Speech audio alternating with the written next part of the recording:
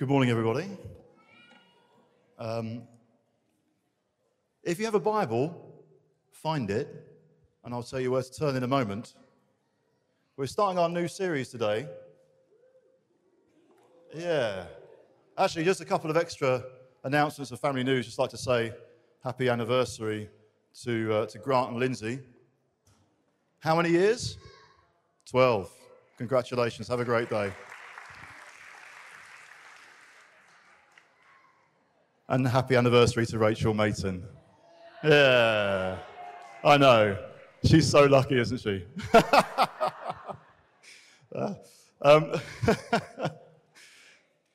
Lots. 18.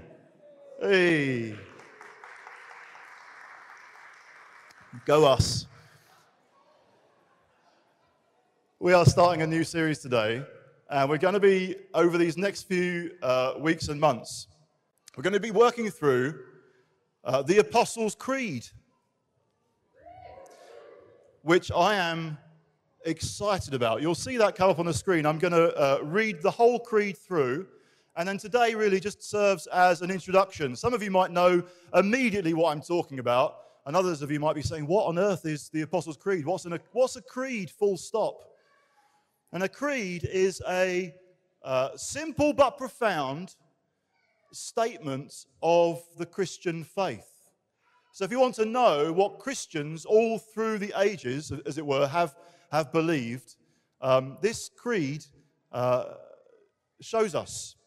So I'll read it through, give you a bit of information, then we'll turn to a passage in the Bible which we'll look at together this morning. So the Apostles' Creed says this: I believe in God, the Father Almighty, creator of heaven and earth. I believe in Jesus Christ, his only Son, our Lord, who was conceived by the Holy Spirit, born of the Virgin Mary, who suffered under Pontius Pilate, was crucified, died, and was buried. He descended to the dead. On the third day, he rose again. He ascended into heaven. He is seated at the right hand of the Father, and he will come again to judge the living and the dead.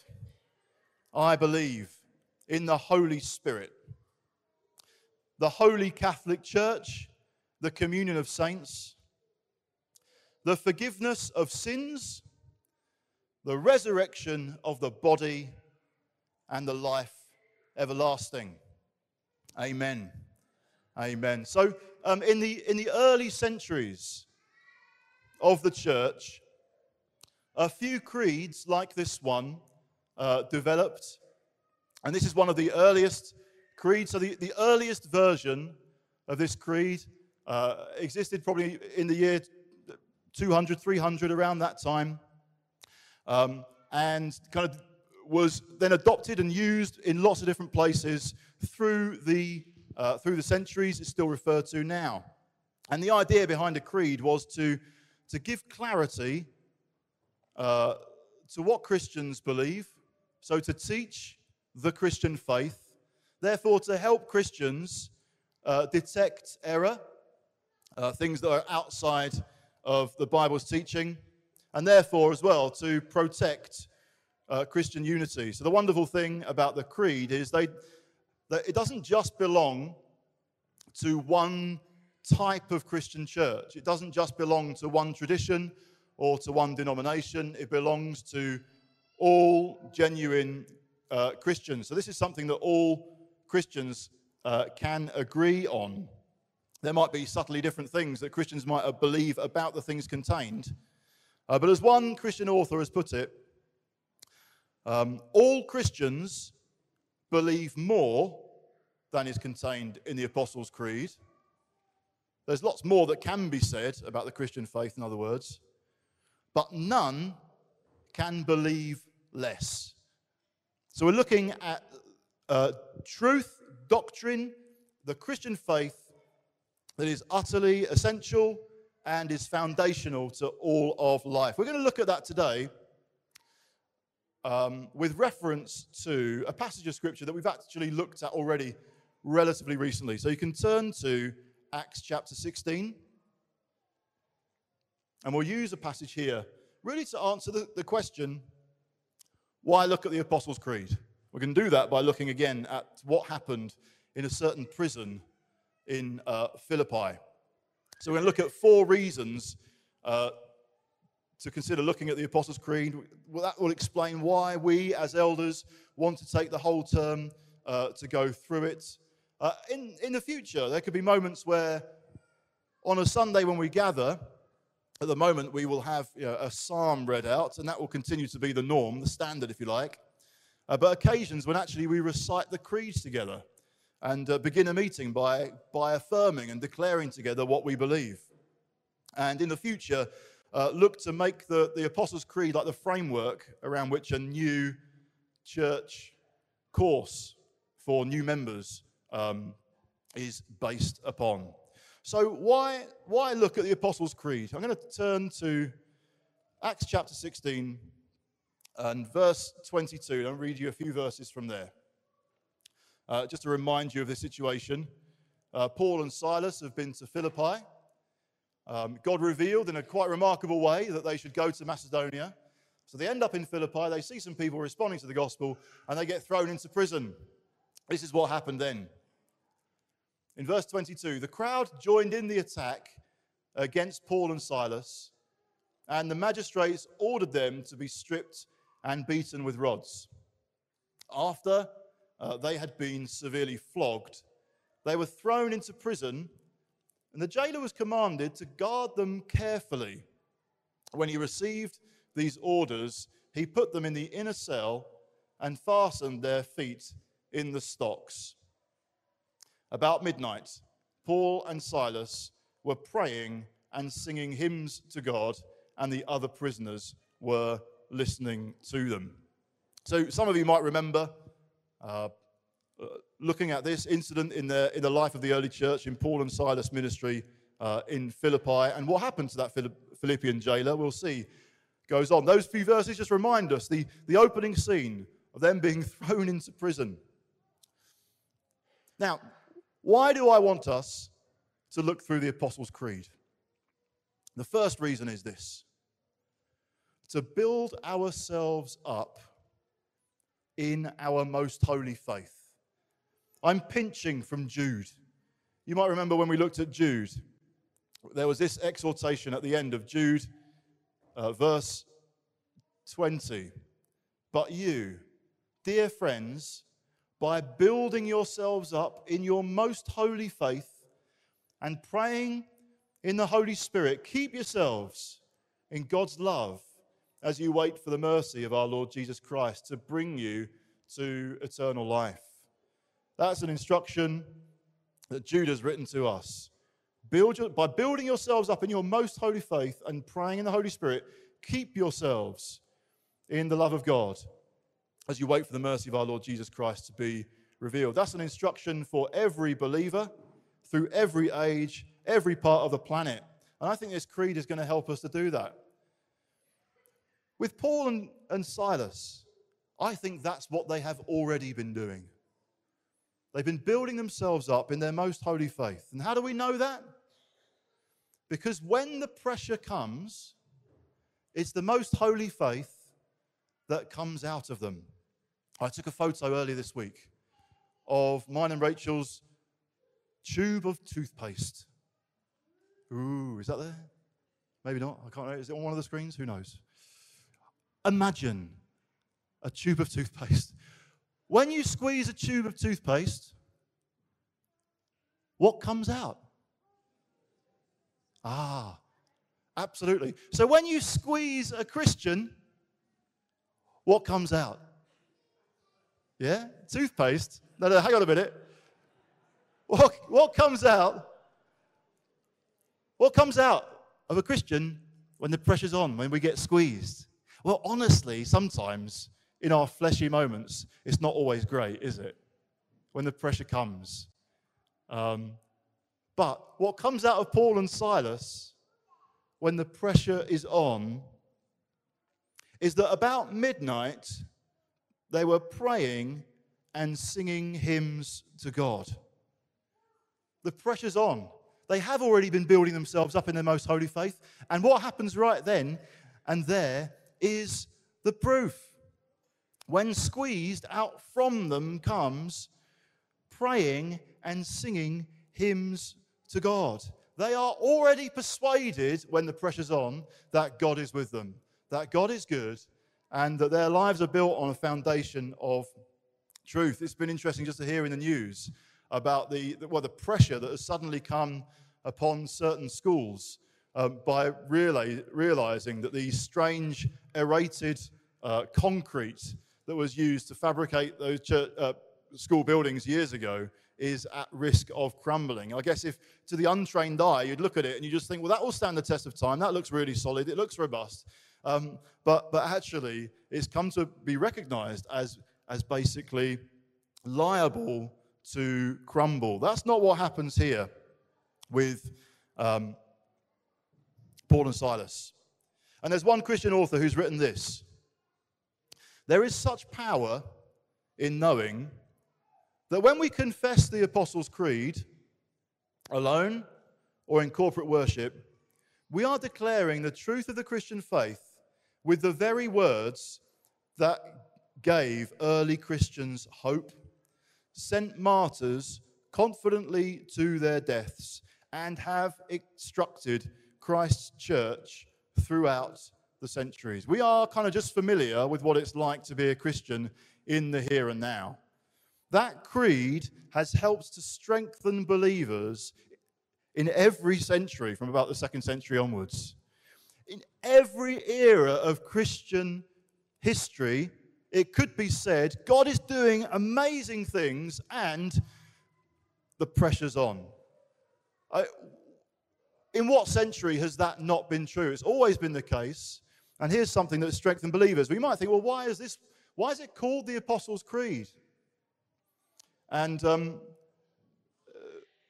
kind of legend has it that each of the original apostles chose one of the statements to be included in the creed, which is just made up, really. There's no evidence that ever happened. It might just be a neat way of remembering that there are kind of 12 statements in this creed.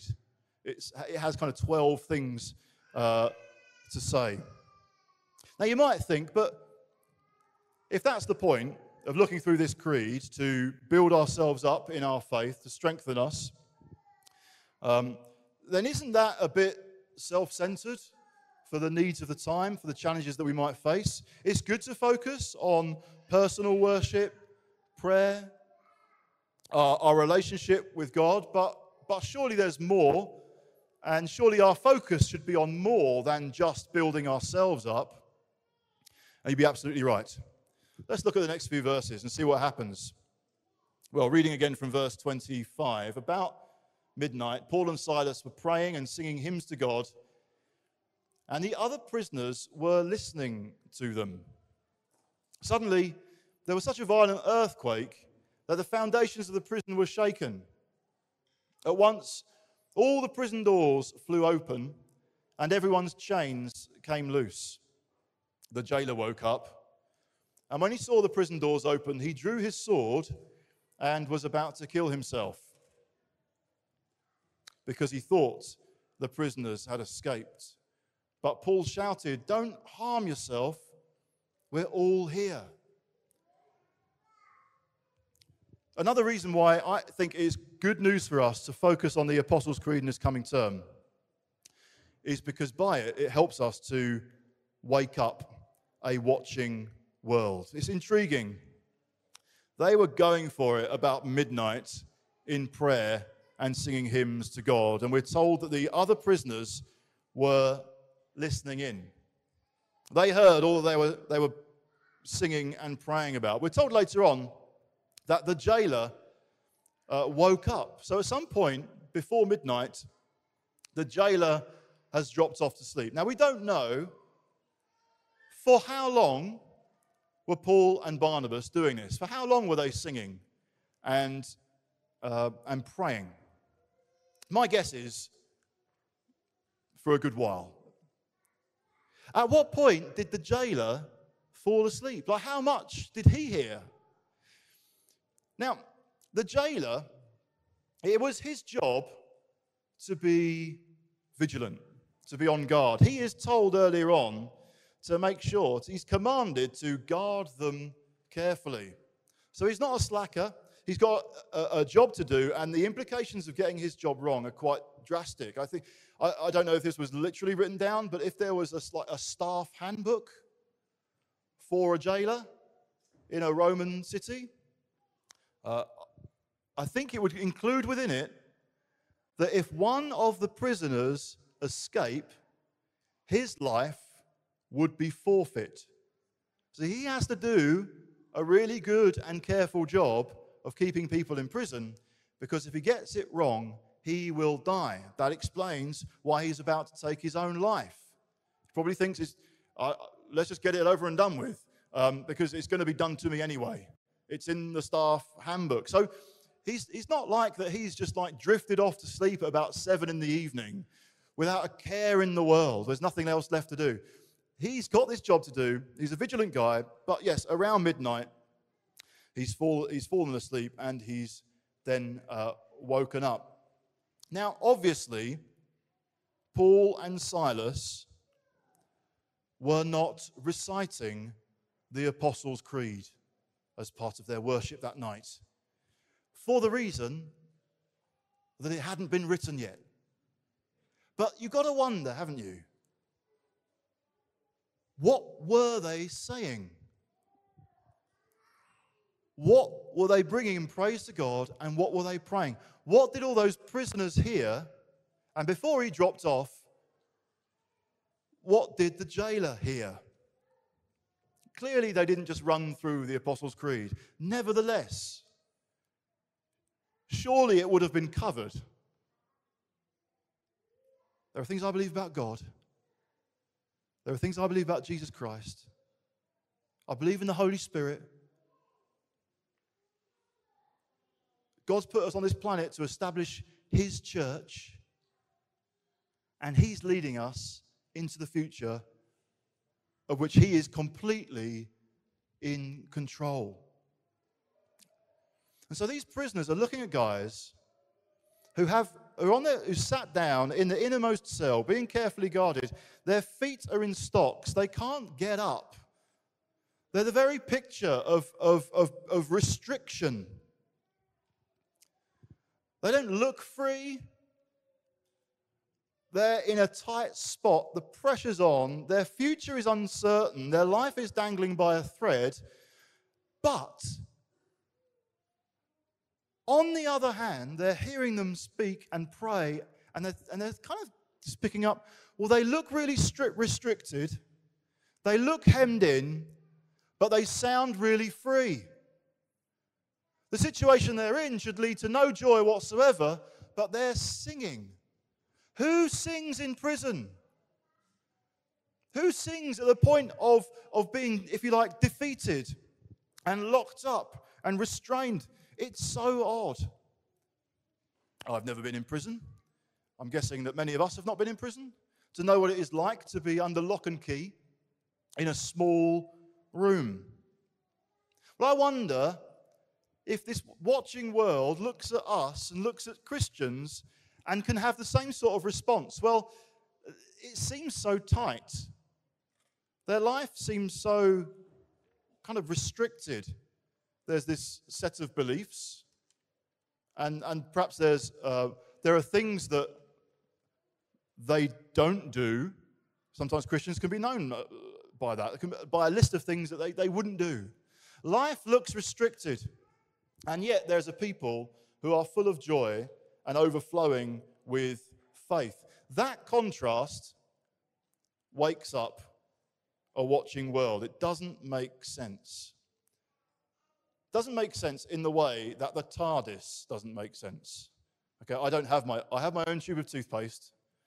I don't have my own TARDIS, so I had to borrow an image, thank you Google, of the TARDIS. Now, I appreciate you may not all be fans of what is a very BBC, very kind of British institution that is the series called Doctor Who, in which there is a Time Lord who can travel through time and space with the help of the TARDIS. And the TARDIS looks small. It's just a box into which maybe one or two people could squeeze through that tiny door. It looks old-fashioned. Even to have to explain to some of you kids what a phone box is a little bit strange nowadays. You want to make a phone call, you're in public, and you have to open a door and go inside a small box. I was explaining what phones were like growing up. We thought as a family, like we'd really made it when you could just push a button to get the right number rather than put your finger around all the way this crazy dial. And if you were ringing out of area, it took about half an hour just to ring the number. What on earth? A box into which you can step in order to call the police. It's just the bizarrest thing. It looks old-fashioned and it's really small. And the Christian faith can appear to a watching world like that. It's a bit tight, it's old-fashioned, and wherever it rocks up, wherever it kind of appears, a bit like in this field, just looks massively out of place. I mean, do you ever feel like that for the Christian faith? It seems so out of touch. And the life that it brings, others can just say, well, you're restricted, you're not free. But what happens as you step inside the TARDIS? It looks small on the outside, but what's it like on the inside? Thank you very much. Not only is it bigger on the inside, but actually, where can it take you? Anywhere. Anytime. That might make, well, anyway.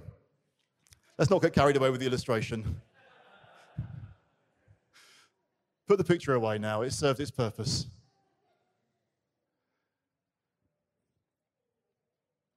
It can look tight and restrictive. What these 12 statements, statements of faith, you've got to tick this to be a Christian. It's all a bit hemmed in.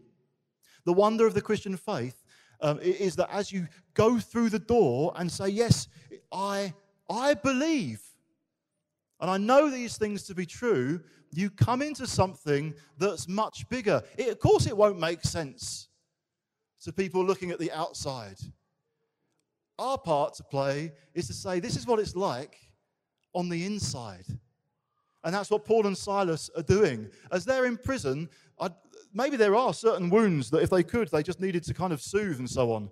But their focus is, oh God, we want people to come into the faith that has just brought us into this uncomfortable prison cell.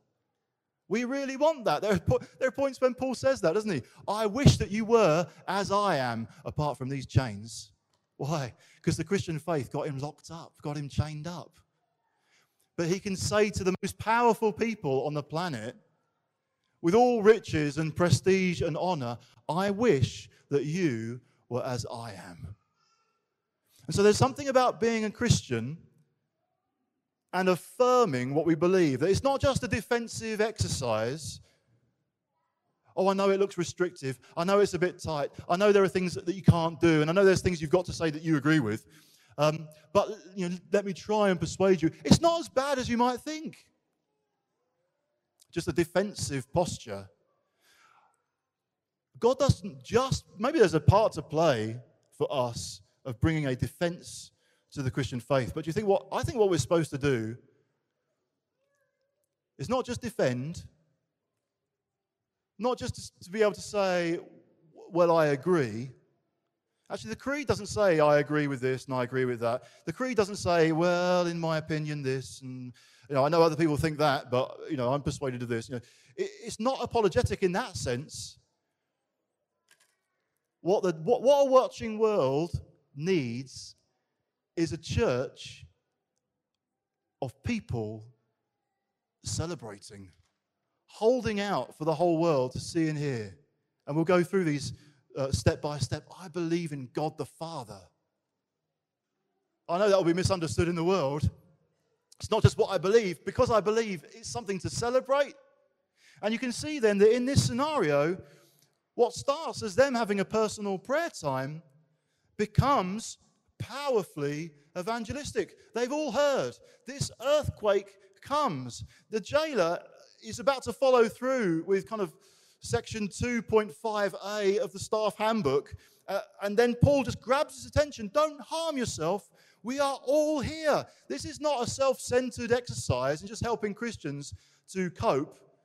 This is for us to be so clear on that it is our celebration. It's a confident declaration to a world around us that we are not just keeping this faith to ourselves. We're not just nervously defending it if we say something about it at all. We are positively celebrating every item that has helped strengthen Christians for the past 2,000 years. It's to be something that excites us and helps us to wake up a watching world. What else? Verse 29, let's just read on a little bit more. It says, the jailer called for lights, rushed in, and fell trembling before Paul and Silas. He then brought them out and asked, sirs, what must I do to be saved? So he must have heard a fair bit before he dropped off to sleep, because why would he even ask the question, what must I do to be saved? They replied, believe in the Lord Jesus, and you will be saved, you and your household. Then they spoke the word of the Lord to him and to all the others in his house. Read on just a little bit more. At that hour of the night, the jailer took them and washed their wounds. Then immediately he and all his household were baptized. The jailer brought them into his house and set a meal before them. He was filled with joy because he'd come to believe in God, he and his whole household. That is an amazing question that the jailer asked. And for now, just look at Paul and Silas' response in verse 31. And maybe consider, what might you have said? Paul and Silas replied, believe in the Lord Jesus and... Now at that point you might be thinking, yeah, believe in the Lord Jesus and pray every day, read the Bible every day, share your faith once a week, go to church, just come up with more things that you'll be saved if you believe and there's something else for you to do. Because it's not just about believing, it's believing and. But they say, believe in the Lord Jesus and you will be saved. The third reason this term for going through the Apostles' Creed is to know the joy of salvation. What that creed does, indeed, what Paul and Silas' response to the jailer's question does, is put the focus on faith. What do we believe? And the importance of believing. Sometimes in our time now, the focus is almost on our experience of what it's like to believe. What the creed will do is help us to consider, what is the content of our faith? What do we believe? And in a way, it's utterly scandalous that it's sufficient for those apostles to have said that. How can anyone be saved? The answer is believe in the Lord Jesus Christ. Not believe and do a whole variety of good works, and if you try hard enough, you'll make the grade. It was just interesting to hear that testimony earlier on about one of the aspects I picked up from it was just about paperwork. Just there's loads of things to do. Loads of kind of points to satisfy. And then hopefully the time comes when there's this big rubber stamp, next image, big rubber stamp, approved or qualified. That's it, you've made the grade. And maybe some of you have had that recently in terms of exam grades, waiting to get your results. Will I qualify? Will that university accept me? They may or they might not. Maybe you've been applying for a job. Will I make the grade? Will I be thought of as worthy? Maybe you've been applying for a visa. Will I be approved or not? Maybe you've been waiting to get citizenship. And you know the crazy long process of just constantly being in tension. Will I make the grade? Will I be accepted? And we have a gospel that says just by believing in the Lord Jesus Christ, that stamp comes and says, you've qualified. But there's loads of things I've fluffed up on, Lord. There's loads of things I don't do fully. There are ways in which, oh God, I aim to please you, but I know I fall short every day, every breath of my life. And sometimes we can just like nervously wonder, am I still good enough? We were never good enough. Do you know what? I don't know if this story will encourage you or not, but this is true. I heard this recently.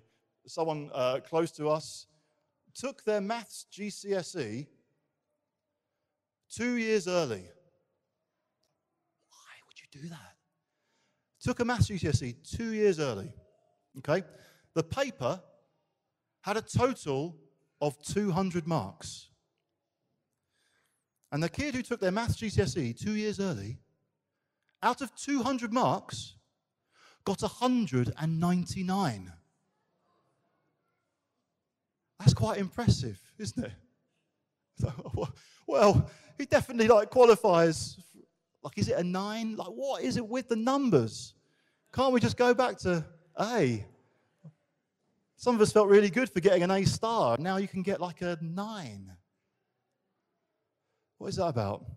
Anyway, so we hope to get the right result. We hope to do well enough. We can hear about how other people have done and thought, oh no, I'm come down a little bit. If you chat with Alistair and you're keen on Formula One, you might watch the qualifying for a Formula One race. And there's this big long list. And right at the top will probably always be Max Verstappen. And then further down, there'll be some other driver who's in about 15th place. And it will just say, at risk. All that has to happen is another driver does slightly better and they drop down and they don't go through to the next round. And some of us can live the Christian life like that, just thinking, oh, I'm at risk. If someone else does slightly better than me, I'm going to go down. It's not like that at all. I'll tell you why it's not like that. Because even the person who scores 199 in terms of living life God's way has failed and needs the grace of God. Even the person who's totally rocking at life and manages just to kind of give pleasure to everyone around them always does well. Even when they're tired and under pressure, they're still really nicely kind and do things for other people. It's like, what are you? Even that person who kind of mutters half a swear word, once when they were 12, that person needs the grace of God. And their only hope of salvation is in Christ, is in Jesus. And that's the same for all of us. Knowing the joy of our salvation is something that this jailer knew. All of a sudden, he was filled with joy because he had come to believe in God. He and his whole household. Born again, this scandal of grace. By just saying, I believe. Well, let's just look at a couple of scriptures. So we could look at Romans chapter 10. Reading a few verses there. From verse 9. That's Romans 10, verse 9. If you declare with your mouth, Jesus is Lord, maybe those 3 words are the earliest Christian creed. What do you believe? Jesus is Lord. If you declare with your mouth, Jesus is Lord, and believe in your heart that God raised him from the dead, you will be saved. For it is with your heart that you believe and are justified, and it's with your mouth that you profess your faith and are saved. As Scripture says, anyone who believes in him will never be put to shame. For there is no difference between Jew and Gentile. The same Lord is Lord of all and richly blesses all who call on him. For everyone who calls on the name of the Lord will be saved. And every time we gather together like this, and indeed right now, if today is the day when for the very first time you realize, yes, I need to call on the Lord and believe in my heart that Jesus is Lord, believe in my heart that God raised him from the dead, you'll be saved. You'll be justified. You'll be made completely clean. You will be eternally qualified for eternal blessings that are for us, for you, in Christ. Praise be to the God and Father of our Lord Jesus Christ, who has blessed us in the heavenly realms with every spiritual blessing in Christ. You can come into every spiritual blessing in Christ, not by slowly working your way up the leaderboard, but by saying, I know I've failed, but I believe in you, Lord Jesus. And I'm going to trust you with my life. I believe. You know, this creed was used as a kind of preparation for people getting baptized. That's why, incidentally, the creed says, I believe, rather than a lot of other creeds would say, we believe, because it's kind of something to declare together. We're going to declare this together, but when we do that, it will be, I believe. Why? Because it was used to go through with an individual and say, well, here is the Christian faith. It'd be worth going through this in preparation, just to show that you're ready, as it were, and you've really considered what it means to believe before you get baptized. And the encouragement is, get baptized in the name of the Father, the Son, and the Holy Spirit. So why look at this creed? To build ourselves up in the faith. Secondly, to wake up a watching world.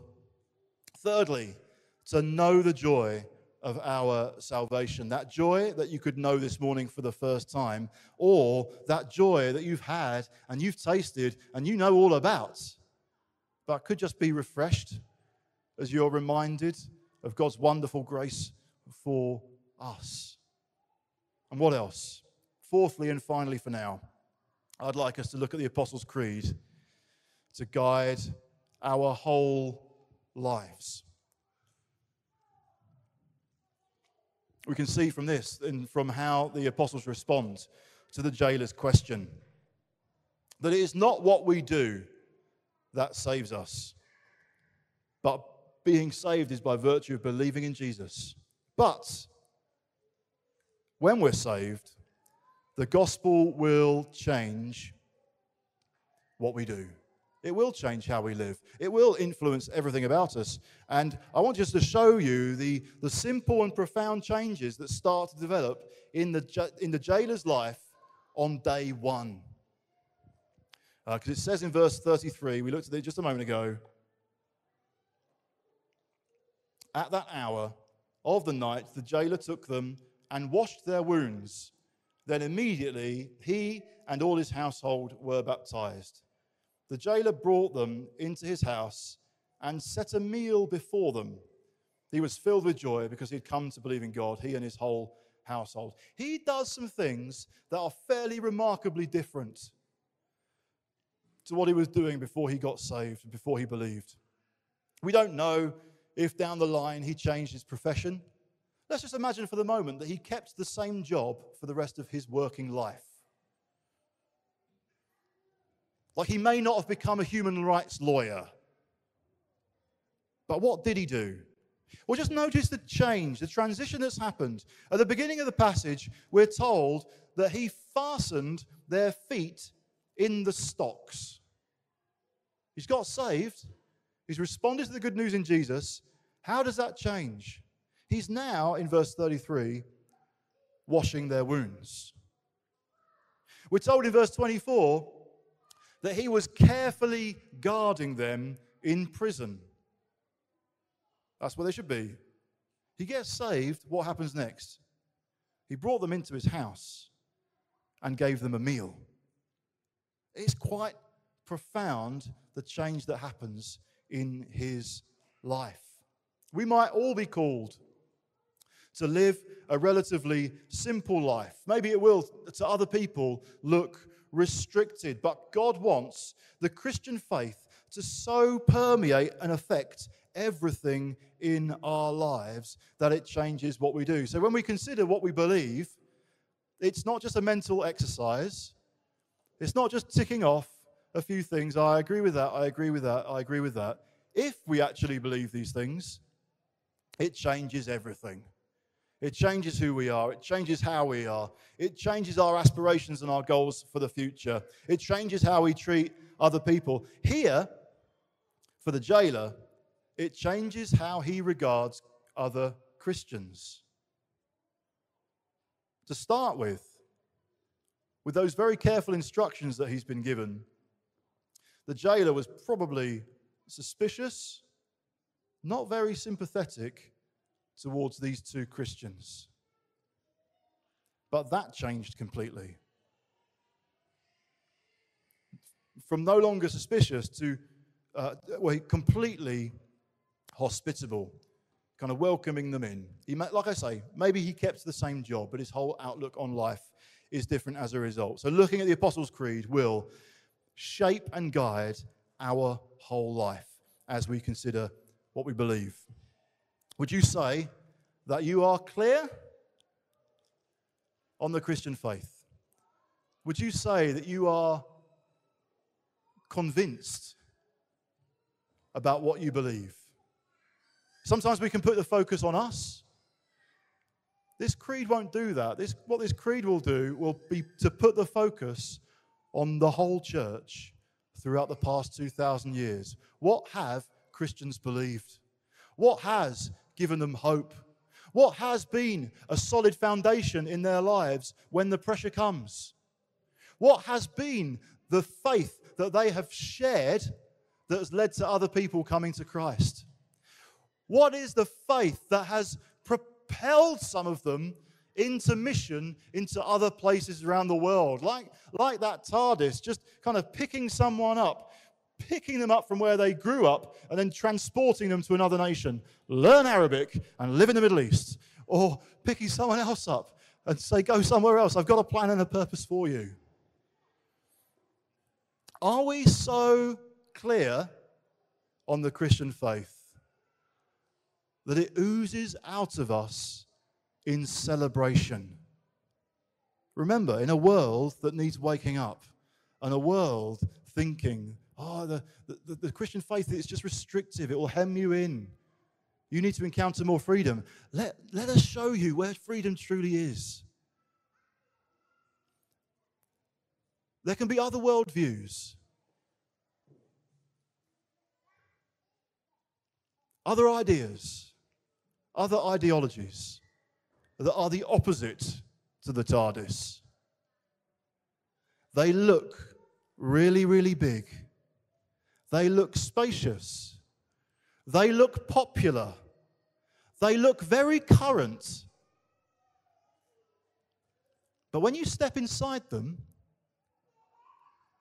that's when you discover they're small.